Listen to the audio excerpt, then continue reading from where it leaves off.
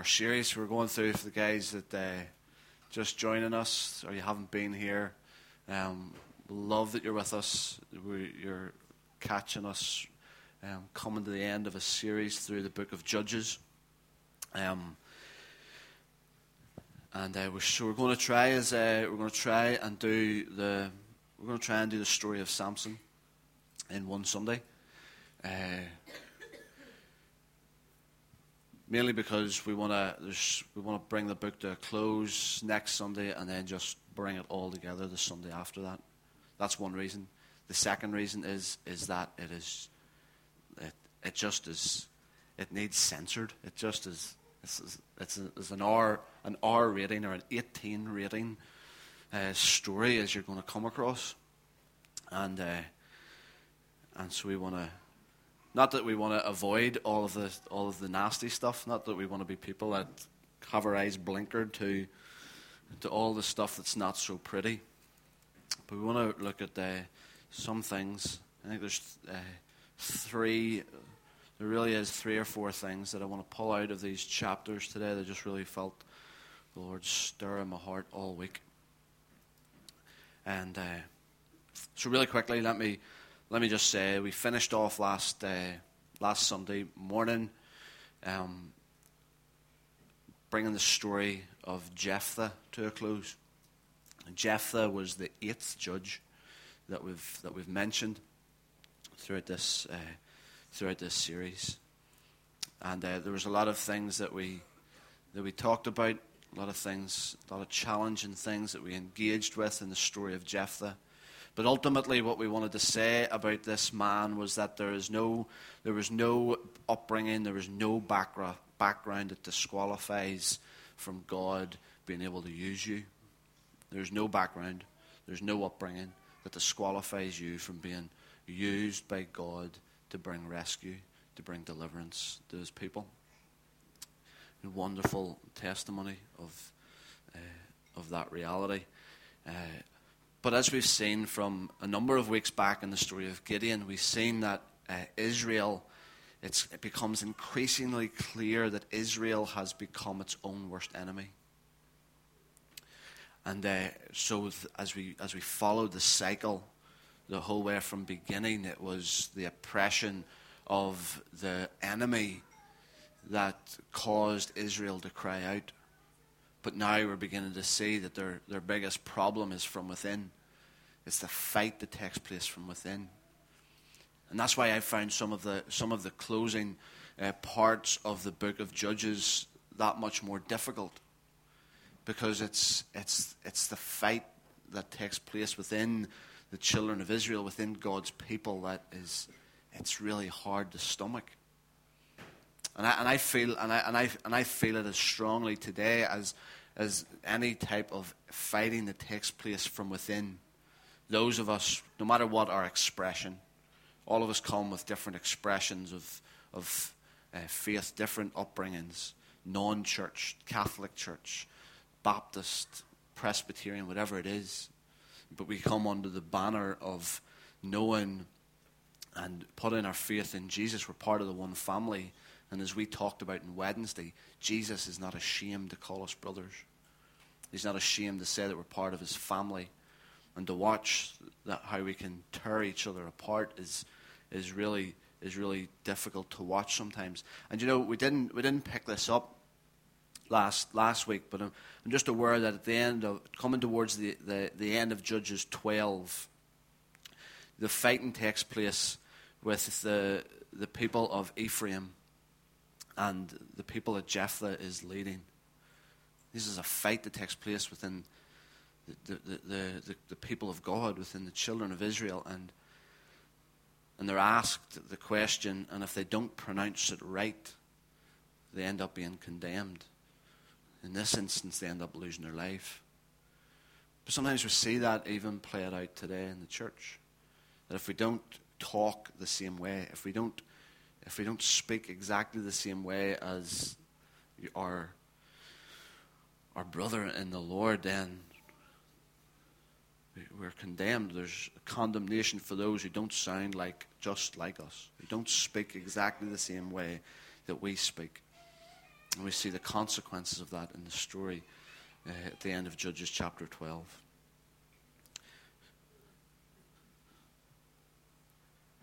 We're introduced at the end of chapter 12 to the 9th, the 10th, and the 11th judge. Ibzan, Elon, and Abdon. And three things just to remark around these judges is that it looks like they're living on the legacy that Gideon left behind. And so they're living like kings.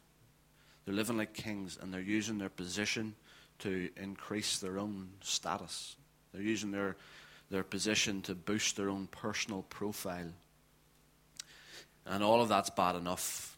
But the reality of it is that in all three of these guys, there is no record of Israel being saved. There's no record of Israel being rescued. And so it's the story of Jephthah and these three questionable characters that we now enter into the story of Samson. And so I just would love to read the first part of this. I'd love us to read this together. Judges chapter 13. And then we'll pick up some things from 14, 15, and 16. But let's read chapter 13 together. Again, the Israelites did evil in the eyes of the Lord, and so the Lord delivered them into the hands of the Philistines for 40 years.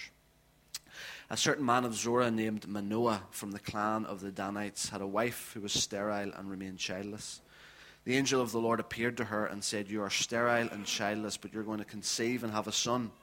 Now see to it that you drink no wine or other fermented drink, that you do not eat anything unclean, because you will conceive and give birth to a son. No razor may be used on his head, because the boy is to be a Nazarite, set apart to God from birth, and he will begin the deliverance of Israel from the hands of the Philistines." Then the woman went to her husband and told him, "A man of God came to me. He looked like an angel of God, very awesome. I didn't ask him where he came from, and he didn't tell me his name. But he said to me, 'You will conceive and give birth to a son. Now drink no wine or other fermented drink, and do not eat anything unclean, because the boy will be a Nazarite of God from birth until the day of his death.' Then Manoah prayed to the Lord, 'O Lord, I beg you, let the man of God you sent us to come again, to teach us how to bring up the boy who is to be born.' God heard Manoah, and the angel of God came again to the woman while she was out in the field, but her husband Manoah was not with her. The woman hurried to tell her husband, 'He's here, the man who appeared to me the other day.' Manoah got up and followed his wife, and when he came to the man, he said, 'Are you the one who talked to my wife?' 'I am,' he said. So Manoah asked him, 'When your words are fulfilled, what is to be the rule for the boy's life and work?' The angel of the Lord answered and said, 'Your wife must do all that I have told her. She must not eat anything that comes from the grapevine, nor drink any wine or other fermented drink, nor eat anything unclean. She must do everything I have commanded her.' Manoah said to the angel of the Lord, 'We would like you to stay until we prepare a young goat for you.' The angel of the Lord replied, 'Even though you detain me, I will not eat any of your food. But if you prepare a burnt offering, offer it to the Lord.' Manoah did not realize that it was the angel of the Lord. Then Manoah inquired of the angel of the Lord, 'What is your name, so that we may honor you when your word comes true?' And he replied, 'Why do you ask my name? It is beyond understanding.' Then Manoah took a young goat together with the grain offering and sacrificed it on a rock to the Lord. And the Lord did an amazing thing while Manoah and his wife watched. As the flame blazed up from the altar towards heaven, the angel of the Lord ascended in the flame. Seeing this, Manoah and his wife fell with their faces to the ground. And when the angel of the Lord did not show himself again to Manoah and his wife, Manoah realized that it was the angel of the Lord. 'We are doomed to die,' he said to his wife. 'We have seen God.' But his wife answered, 'If the Lord had meant to kill us, he would not have accepted a burnt offering and grain offering from our hands, nor shown us all these things, or now told us this.' And the woman gave birth to a boy and named him Samson. And he grew, and the Lord blessed him. And the Spirit of the Lord began to stir him while he was in Mahaneh Dan, between Zorah and Eshtaol." Father, thank you for your word. And we want to engage with it as faithfully as possible. We want to engage with it, and we're praying, we're asking for each one of us self included, that you would just have the affection of our hearts and the attention of our minds today. God, we want to hear what it is that you want to teach. Thank you that you remain the same. Thank you that you are committed to your covenant people. You're committed to rescue. You're committed to deliverance. You're committed to grace and mercy and unfailing love. Thank you that we see that surprisingly in this story. I pray that you would help us to continue to see it in our own lives and our own experiences. In Jesus' name. Amen. Samson, the 12th judge, the last of the judges we're going to look at, the last of God's appointed judges. And so the start of the story is that there's been 40 years. It's a long time, 40 years that the people of God, that the Israelites have been oppressed.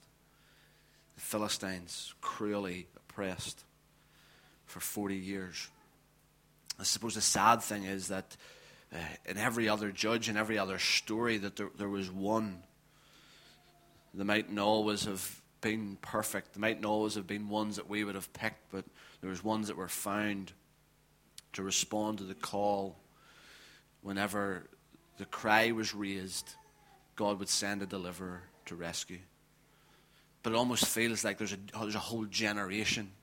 In a whole generation, there is not one found to be able to rescue. There's not one found that can be used to rescue, to bring about the deliverance and the freedom for God's people, for the oppression that they are under.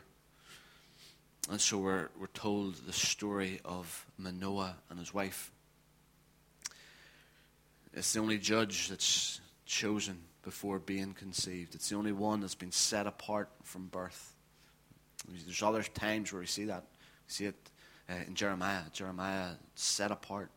Even before he was conceived, he was set apart to be a prophet to the nation.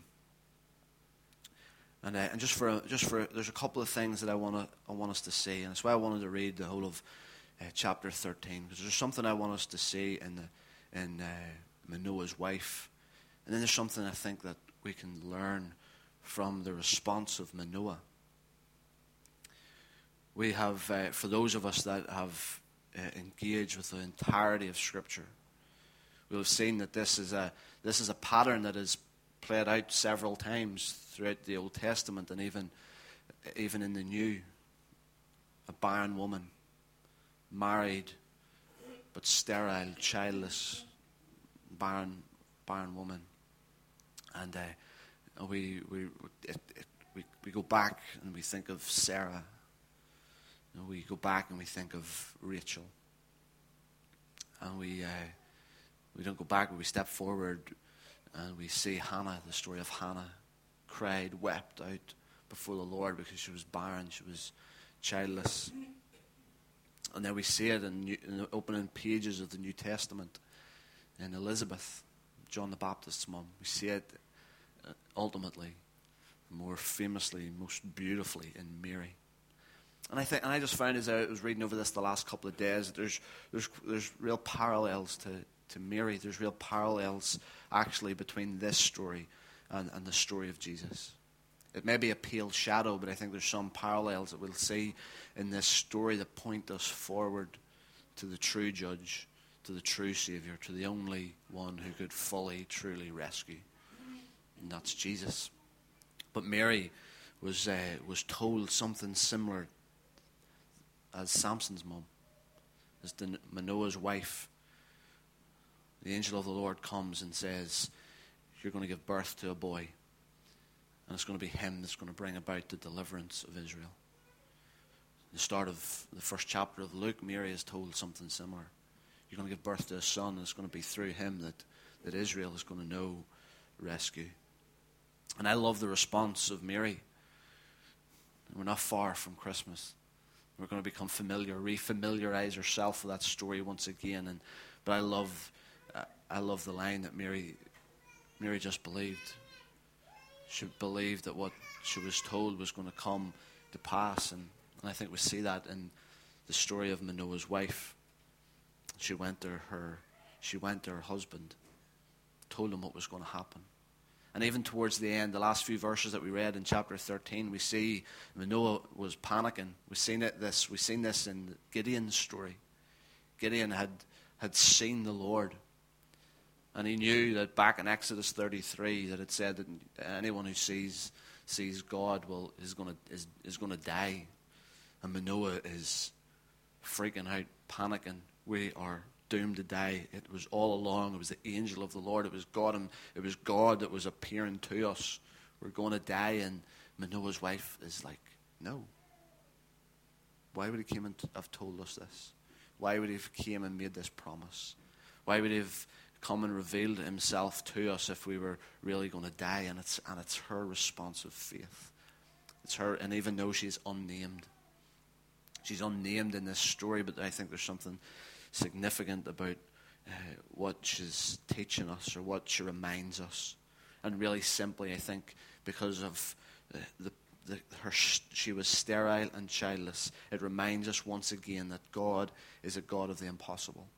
God is a God that is involved in all of our heartache and all of our heartbreak. He's involved in it. He cares about it, and he truly is a God of the impossible. I was reminded of that verse, Romans 4, even as the guys were singing. Romans 4, he gives life. He gives life to the dead and calls things that are not as though they are. He gives life where there's death, and calls things that are not as though they are. He's a God of the impossible. I think Manoah's wife reminds us of that, and teaches us to something like what Mary said, let it be as your servant has said. Circumstances, the spiritual condition of the people. The spiritual condition of the people is horrendous. We've faced years of oppression, and even in my own personal barrenness, yet she remains confident that God is going to do what he said. She remained confident that God was going to do what she said, and she was not dictated to by the condition of the Israelites. She was not going to be turned by her own personal barrenness. She had heard from God, and she was confident that he was going to do what he said. There must have been still enough of the story that she'd held on to, even after 40 years of oppression, even after how far we find that God's people had removed themselves from his call and his purpose and his destiny and his ways, that still there was something that caused her to believe. There's something that still caused her to believe that he truly was still a God of the impossible, and she remained confident that he would do what he said. And actually, I found over the last few days, maybe because it was the wives were all away, I think Manoah thought to himself, his wife comes back and said, I've just encountered something. I've heard something. I think it was the angel of the Lord. And I think Manoah was like, no way. He couldn't have came and told it to a woman. Couldn't have came and told it to my wife. He needs to tell me. He'll not take it serious until he tells me. And he must have been thinking to himself, it's me that the angel of the Lord should be meeting with. And so Manoah prays. And then it's a lovely line at verse 9, God heard Manoah. God heard Manoah, and he responded. But I was just found myself, and maybe this is stupid, but I just found myself being entertained by thinking, and maybe I got too much inside the story, thinking Manoah was almost upset. He was almost offended that the message would come to his wife, or that it would come to a woman. It wouldn't come directly to him, and so he makes an appeal to the Lord to come again, just in case she missed it, just in case she didn't fully get it.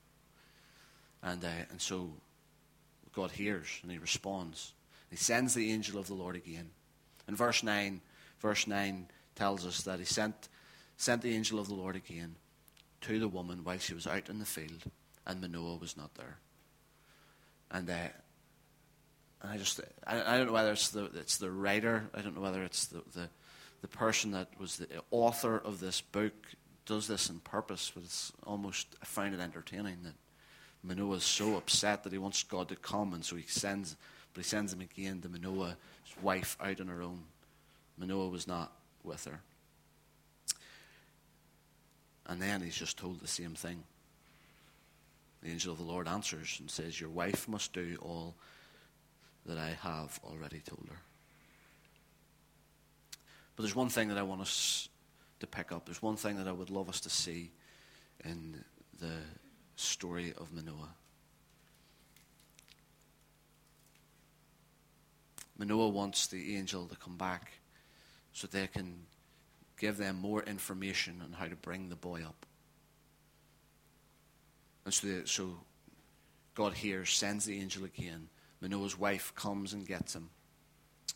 And Manoah asks, when your words are fulfilled, what is to be the rule for the boy's life? Give me some more information on how we can bring the boy up.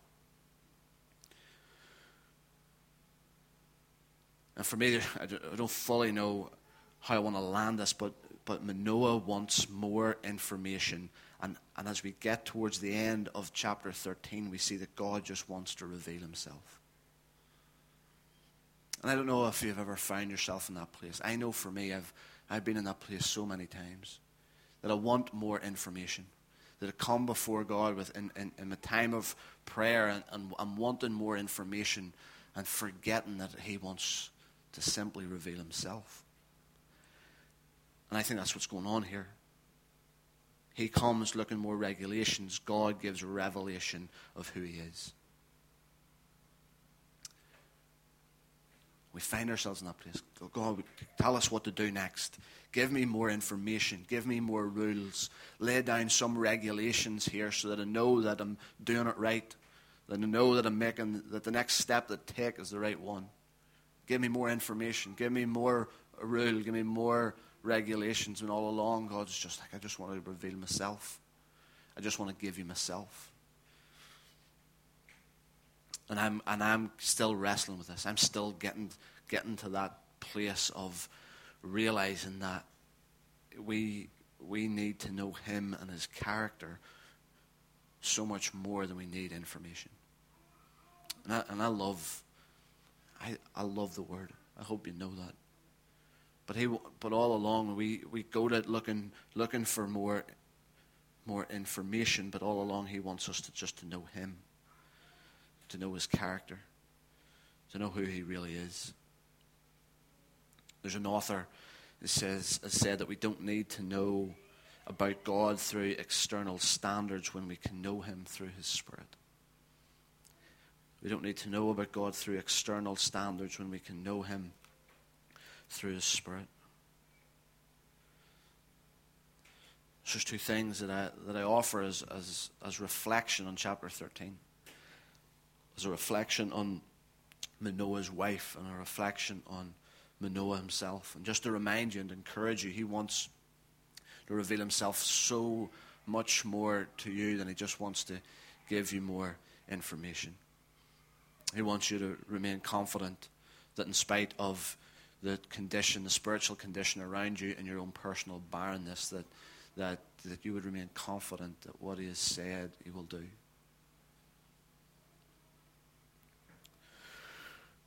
And so we get to chapter 14.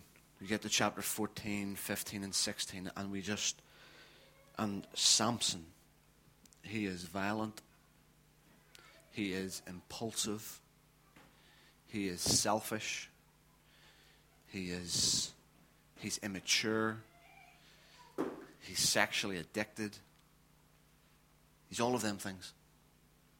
And it's shocking. And it almost feels disappointing that this is the one that's going to be used to bring about a rescue.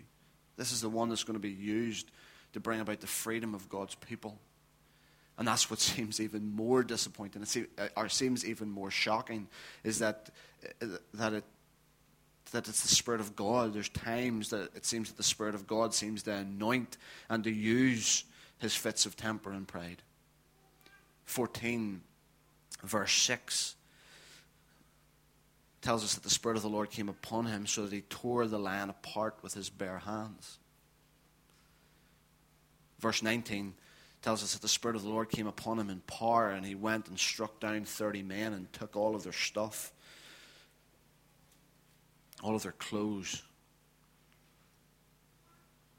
burning with anger. 15 verse 14, it's Philistines came towards him shouting, and the Spirit of the Lord came upon him in power, and he, with a fresh jawbone, struck down 1,000 men. And I've been trying to engage with Samson, realizing that he truly is all of these things. He is violent, immature, sexually addicted. He is so impulsive, and it seems that the Spirit of God is seems to anoint and even use his fits of temper and pride. And I'll be honest, the first 3 or 4 days of this week, I'm like, God, what was this all about? What was going on? What were you doing? What were you trying to teach? And we'll play this out a wee bit more, but I just felt in that moment that God reminded me. I think he was wanting to teach me something just as I was trying to wrestle with this in the car. And I felt like even in the car, he just said that the blessing of God is not always an endorsement of your lifestyle. And more than that, the gifts of God. The gifts of God are not an endorsement of your lifestyle. Because we can convince ourselves of that. When things are going well, and there seems to be favor to our relationships, there seems to be good stuff happening within our whatever sphere of influence we find ourselves in. And we convince ourselves that even there might be a couple of things that we do that are a bit shady, that are a bit compromised. We're sort of compromising. We're experiencing favor. We're experiencing blessing. There's money in the bank, and we've good health and all of that. And we trick ourselves to believing that the blessing of God or his gifts are an endorsement for the way that we're living. And as I continued to try and wrestle with the Lord in this, I felt that he was saying to me, and I felt like maybe saying to some of us or all of us, that it's possible to have the gifts without the fruit. It's possible to have the gifts of the Spirit that are mentioned and not have the fruit. And for me, I'm like almost, well, that sounds good. Is that me or is that you, God? You know, those moments. And I felt like straight away he reminded me of the letter that Paul wrote to the church in Corinth. And 1 Corinthians reminds us of the incredible things that were taking place. The expression of the gifts of the Spirit were in full operation. Healing and tongues and prophecy. And they had convinced themselves, the church at Corinth had convinced themselves that the operation of the gifts was the endorsement of God for how they were living. And you read some of the ways that they were living, or the ways that they were treating each other. I felt like it was that moment that I realized, yeah, God, this is you, God. This is you're teaching me something here, that it's possible to have the gifts but yet lack the fruit. And I think that when it comes to this conversation, it's fruit. It's the fruit that's found in Galatians 5 that is the proof, is the true indicator of growth. True indicator of where you're at in your understanding of God. Where you're at in your understanding of how he has revealed himself. I think fruit is the proof of growth. It's a real indicator. I think prayer is an indicator.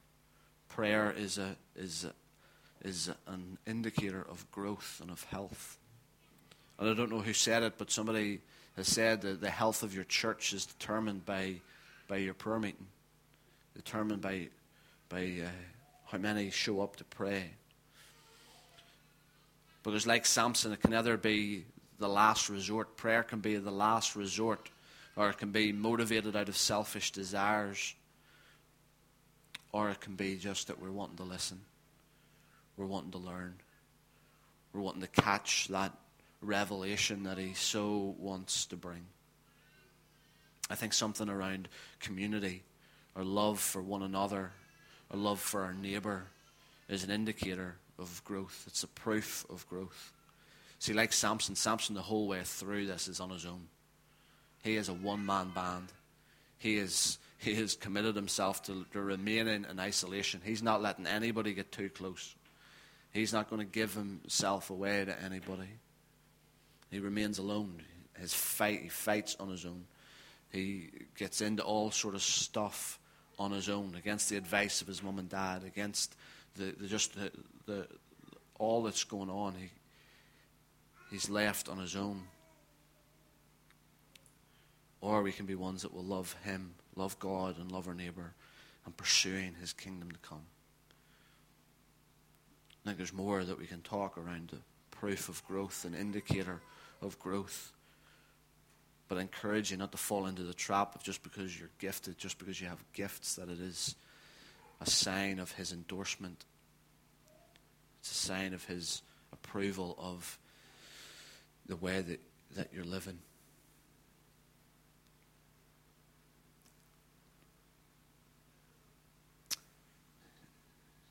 The story continues with Samson's marriage to a Philistine woman. Things ended off so well in chapter 13 that Samson grew and the Lord blessed him, and the Spirit of the Lord began to stir him. And as he, we don't know what happened. We don't know what happened in that in-between time. We don't know what the involvement or how his mum and dad were teaching him, how they were bringing him up with the reminder that he's been set apart from birth. You're a Nazarite. You're not to touch any drink. You're not to touch any dead thing. But here our introduction to him is that he wants a Philistine woman as his wife.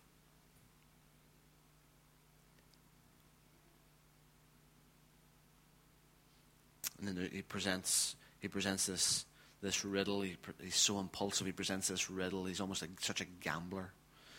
He lays out this bet, and if they answer his riddle, he'll give them 30 linen garments and 30 sets of clothes. But if they don't get it right, they have to give him something. And because of his impulse, because of his lack of self-control, he gives in to his wife, and she tells the people the answer to the riddle, and then he just gets angry. And he continues to get angry. He continues to be impulsive and violent and immature. And then we get to meet some other of the Israelites, and we get an insight into what's going on. In chapter 15, the Philistines were coming after Samson. They went up and they camped in Judah. And the men of Judah asked the Philistines, "Why have you come to fight us?" And they said that we've come to take Samson prisoner. They answered, to do to him as he did to us. And the men knew where Samson was, and so the 3,000 men from Judah went down to the cave in the rock of Etam and said to Samson, "Don't you realize that the Philistines are rulers over us? What have you done to us?" And the story continues, but I remember reading that, I almost feel the same as I read it at the start of the week. The men of Judah, the people of God, those that God had called and set apart to reveal his character and his nature to the rest of the nations, are now saying that the Philistines rule over us. We have so given ourselves to them that they are the ones who rule over us. And so they end up tying Samson up and handing him over to the Philistines. It was really, really challenging to read this, how far the people have slipped from where we began in Judges 1, the closing part of Joshua 24. Go and take the land. You're ready to step into your inheritance. But we've talked the whole way through this series about the problem of idols and the danger of giving ourselves to idolatry. And last week we talked about idolatry leading to enslavement. The thing that we give ourselves to, whether it's alcohol or drugs or possessions or it's man's approval, it ends up enslaving us. But the problem we get, it goes even further now. It's gone even further, that there's now no resistance to their enslavement. There is no resistance to their enslavement. And so the men of Judah would rather live at peace with the enemy than face confrontation with the enemy. And I'm engaging with that this week and realizing that the men that today even there's the temptation, and sometimes we give in to the temptation to live at peace with the world because we're so fearful of confronting it. We've become so at peace with the world that we don't want the confrontation. We're happy to let them rule over us. We're content to follow their patterns. We're content to worship the same things that they worship. We're content to give ourselves to the same things that the world gives itself to. And I'm wanting to. I feel like I really want to provoke you with this because I'm so provoked by this thought that can we say?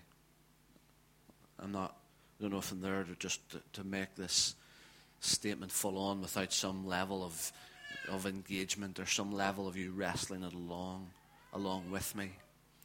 But can we say that if there is no conflict, that it's because the world has taken over? If there is no confrontation in your life, if there is no conflict in your life with the things of the world, is it because that it's taken over? And you haven't even realized. You've almost become unconscious to it. The same as the men of Judah were. And I'm not even sure what examples to offer. But there are certain things that we watch on TV. There are certain films that we are entertained by. And there's something in me that thinks if there is no confrontation there, if there is no conflict with what we're allowing ourselves to watch and be entertained by, can we say it's because the world has taken over? With our time, if there's no conflict, if there's no confrontation with how you're using your time or prioritizing your time, is it because we've allowed the world to take over? We've allowed them to step in and almost, maybe not as obviously, but we're pretty much saying that the Philistines have ruled over us. The world has taken over. We didn't even realize it. We kept on giving ourselves to their gods. We kept on giving ourselves to their priorities, to their ways, to their things. And it just becomes a deep concern of mine. It becomes a deep concern of mine as a husband and as a father, as a friend, as a leader, that I could run the risk of living a life without any conflict, without any confrontation with the world, because I'm just living at peace with it. And I want to get on well with people. I want to be able to present people the message of Jesus. But I want to present it to them because I look different. Because things have started to look different in my life. So encouraged for a few minutes to sit with Adrian this morning, and for people to acknowledge that this week his life has looked different. That there's a different countenance, that there's something going on within him. And that causes a confrontation with the world. What is it? What's going on within you? And my fear is that if I'm not being asked that question, if I'm not in my conduct, in my behavior, in my conversations with people who don't know Jesus, if there's not some sort of confrontation in me, or if they're not feeling some sort of conflict within their own lives, I want to ask myself some questions. Is it because the world has taken over? Is it because there's now no resistance to its temptation?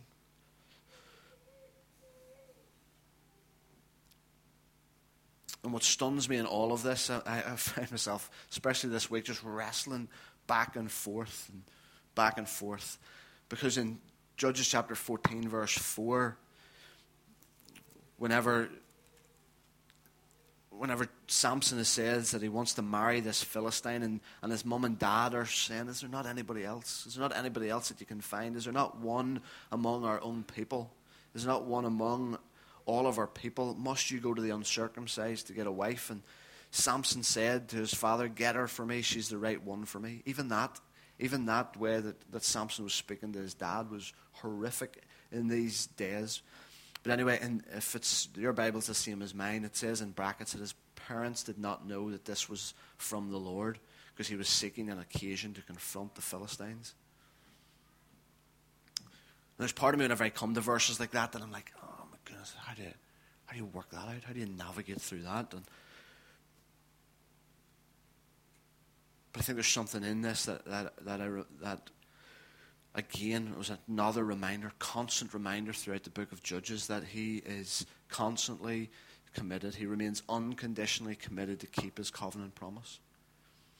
And even in all that's going on here, even how far the men of Judah have removed themselves from the calling and the destiny that was written over their lives, even how far Samson has removed himself from the Nazirite vow that he was called to live out, God, in his mercy, in his goodness, remains unconditionally committed to his covenant promises.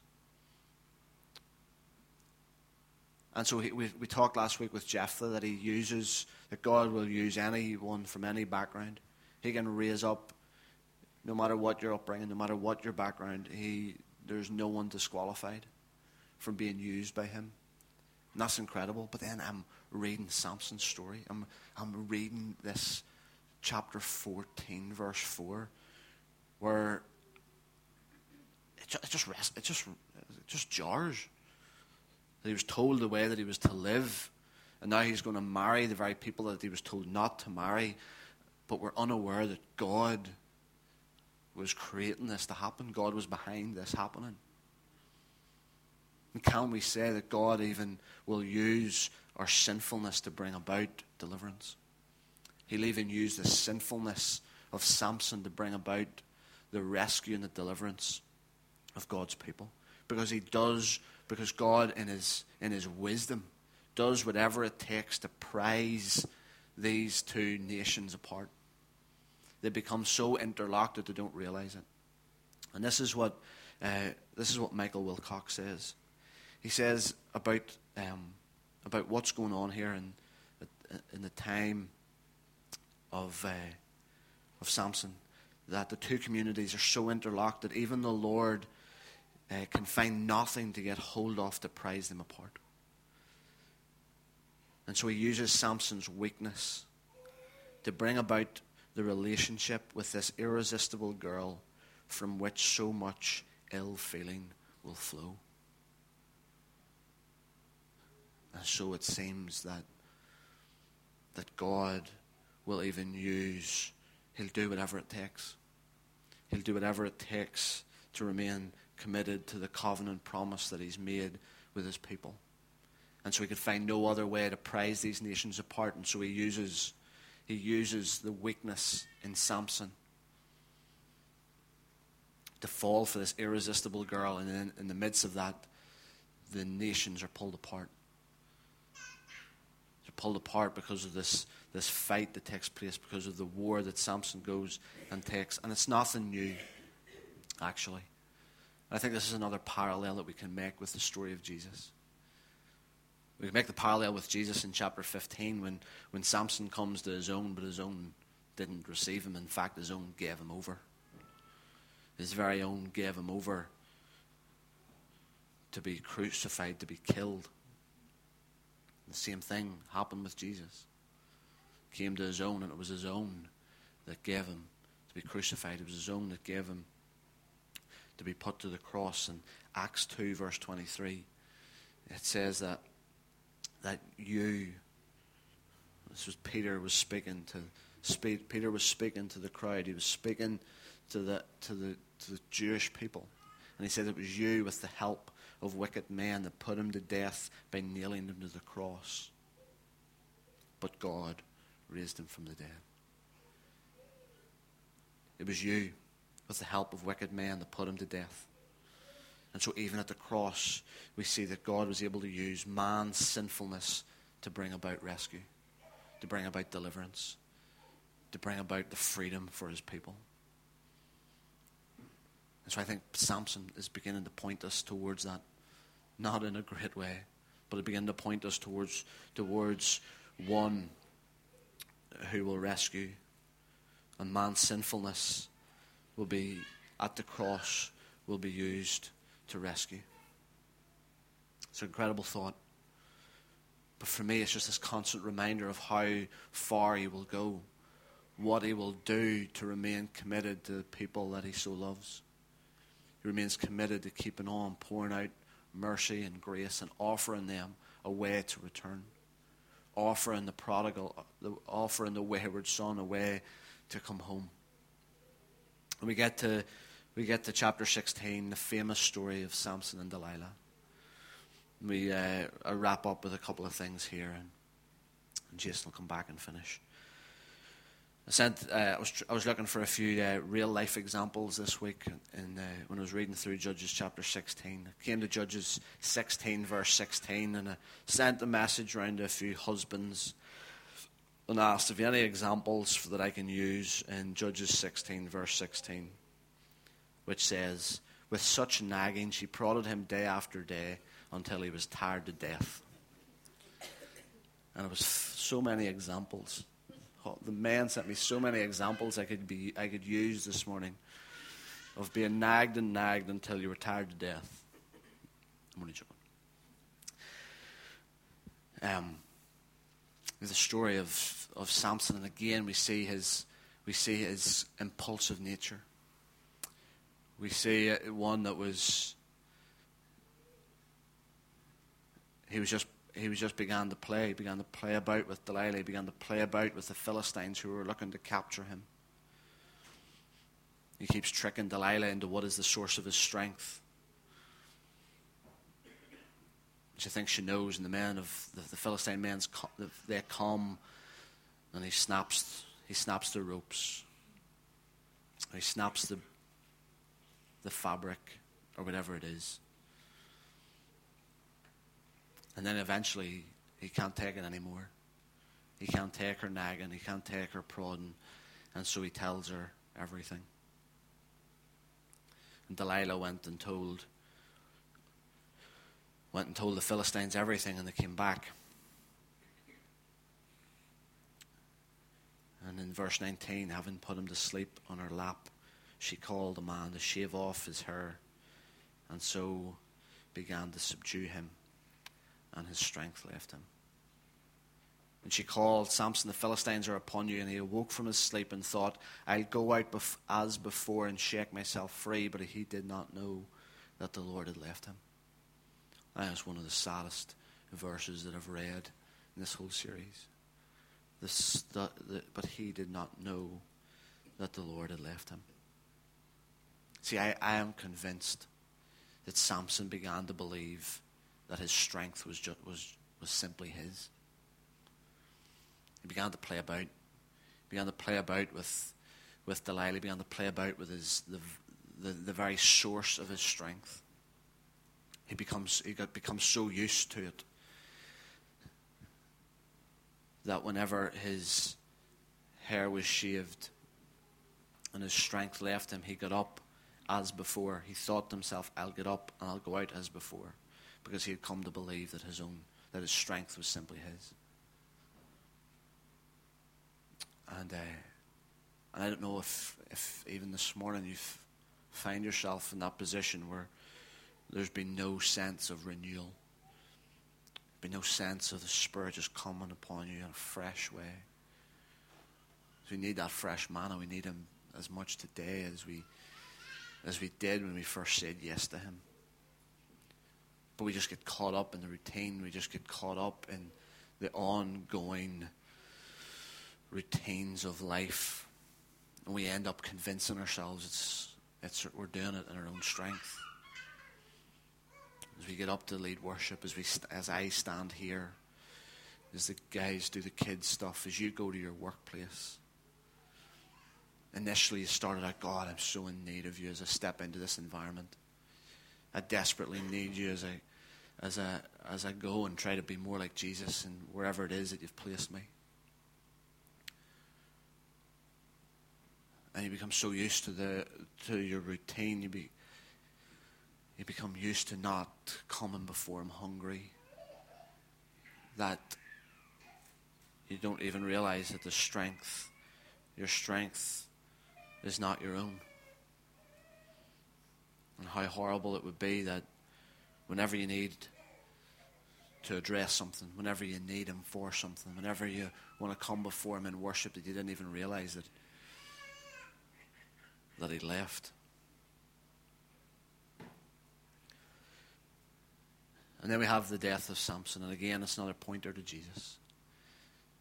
That Samson, he came and got the young lad to put his hands against the two pillars while the 3,000 Philistines were partying and making fun and using him as a source of mockery and entertainment. And here for the first time we see Samson praying to the Lord. It's the first time that he exercises any faith. It's maybe this verse that has him again and surprisingly entered into this hall of faith, this hall of fame in Hebrews chapter 11. And here for the first time exercises faith, and in his death he kills more than he did while he lived. And it's a shadow, it's a pale shadow, granted, but it's a shadow, it's a parallel to what Jesus did, that in his death he had the greatest victory over his enemy. Another pointer towards Jesus. As we are getting to get into Christmas, incredible that all along we can see that there's a shadow, there's a parallel towards the coming of Jesus, towards our need for a true judge, a true Savior, a true priest, a true apostle, a true Messiah. And in his death he has the greatest victory over his enemy. And there's so much more that we could say, there's so much more that we could talk about in the story of Samson. But what I want to finish with is this final thought. And it was one of those moments, I've come to realize that there's moments whenever I'm reading through the Bible, and I've said it before, that the words just jump off the page. It's like I've never seen them before. Or it's like, wow, that's incredible. I've come to realize that there's times whenever that happens that it's the Holy Spirit that's trying to garner my attention. He's trying to take hold of my thoughts for a moment because he's something that he wants to say. There's something that he wants to do. And I felt like that's what happened this week.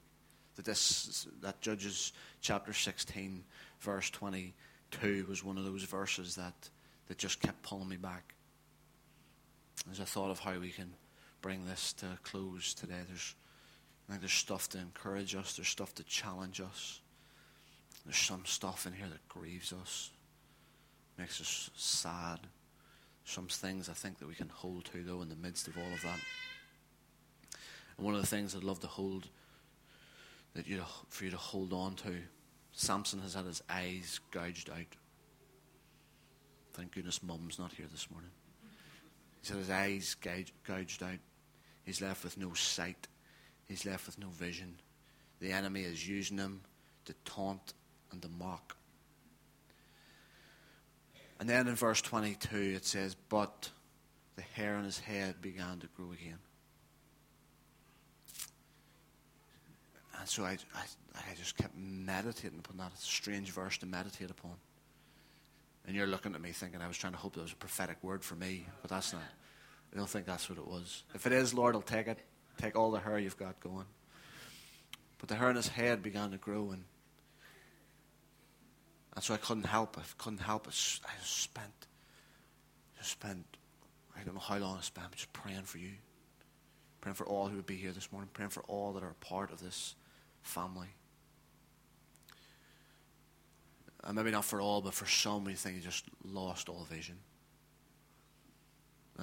Your eyes maybe haven't been gouged out, but there's a sense that you've just lost your way a bit. Just lost that ability to see really clearly. Lost your vision. And actually, for some, it's more painful than that. Felt the pain for some people that it almost feels that the enemy's making fun. That he's actually mocking you, he's taunting you.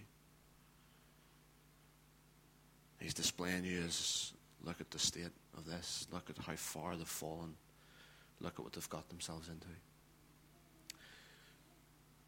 And in the midst of all of that, in the midst of all of that pain, in the midst of all of that suffering, in the midst of all of that lack of, where am I going, Lord? I felt that's what he was saying to all of us this morning. But the hair in the head began to grow again. And the thing about that is that apparently it's not the case for us all, but hair grows 6 inches per year on average, some maybe more than others. It's half an inch a month. Well researched, it's 0.01 of an inch a day. You can't see it. You know, it'd almost be hard to believe it's any different from one day to the next or 1 month to the next, because it can be so insignificant. But there is something significant about when all strength is gone, when all vision is gone, but the hair on the head began to grow again. Strength. The strength begins to come back.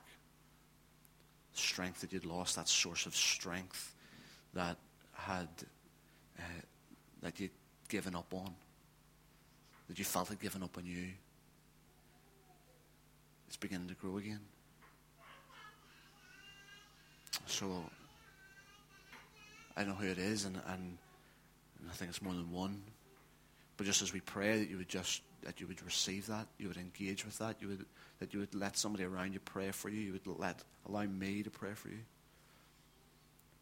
But I want you to know that the hair is beginning to grow again. The source of strength is being renewed. That strength is being made available once again. And so Jason's going to finish off with this last song, You're My Strength When I'm Weak. And I love how how Father has shown us the whole way through this, that that's where he operates at his best. That's where he uses you in the most beautiful ways when you're at your weakest. And we're just going to sing out to him, Jesus, Lamb of God, worthy is your name. And as we do that, if there's some stuff that you want to confess, or some stuff that you want to get prayed for, allow somebody to do that. Anybody?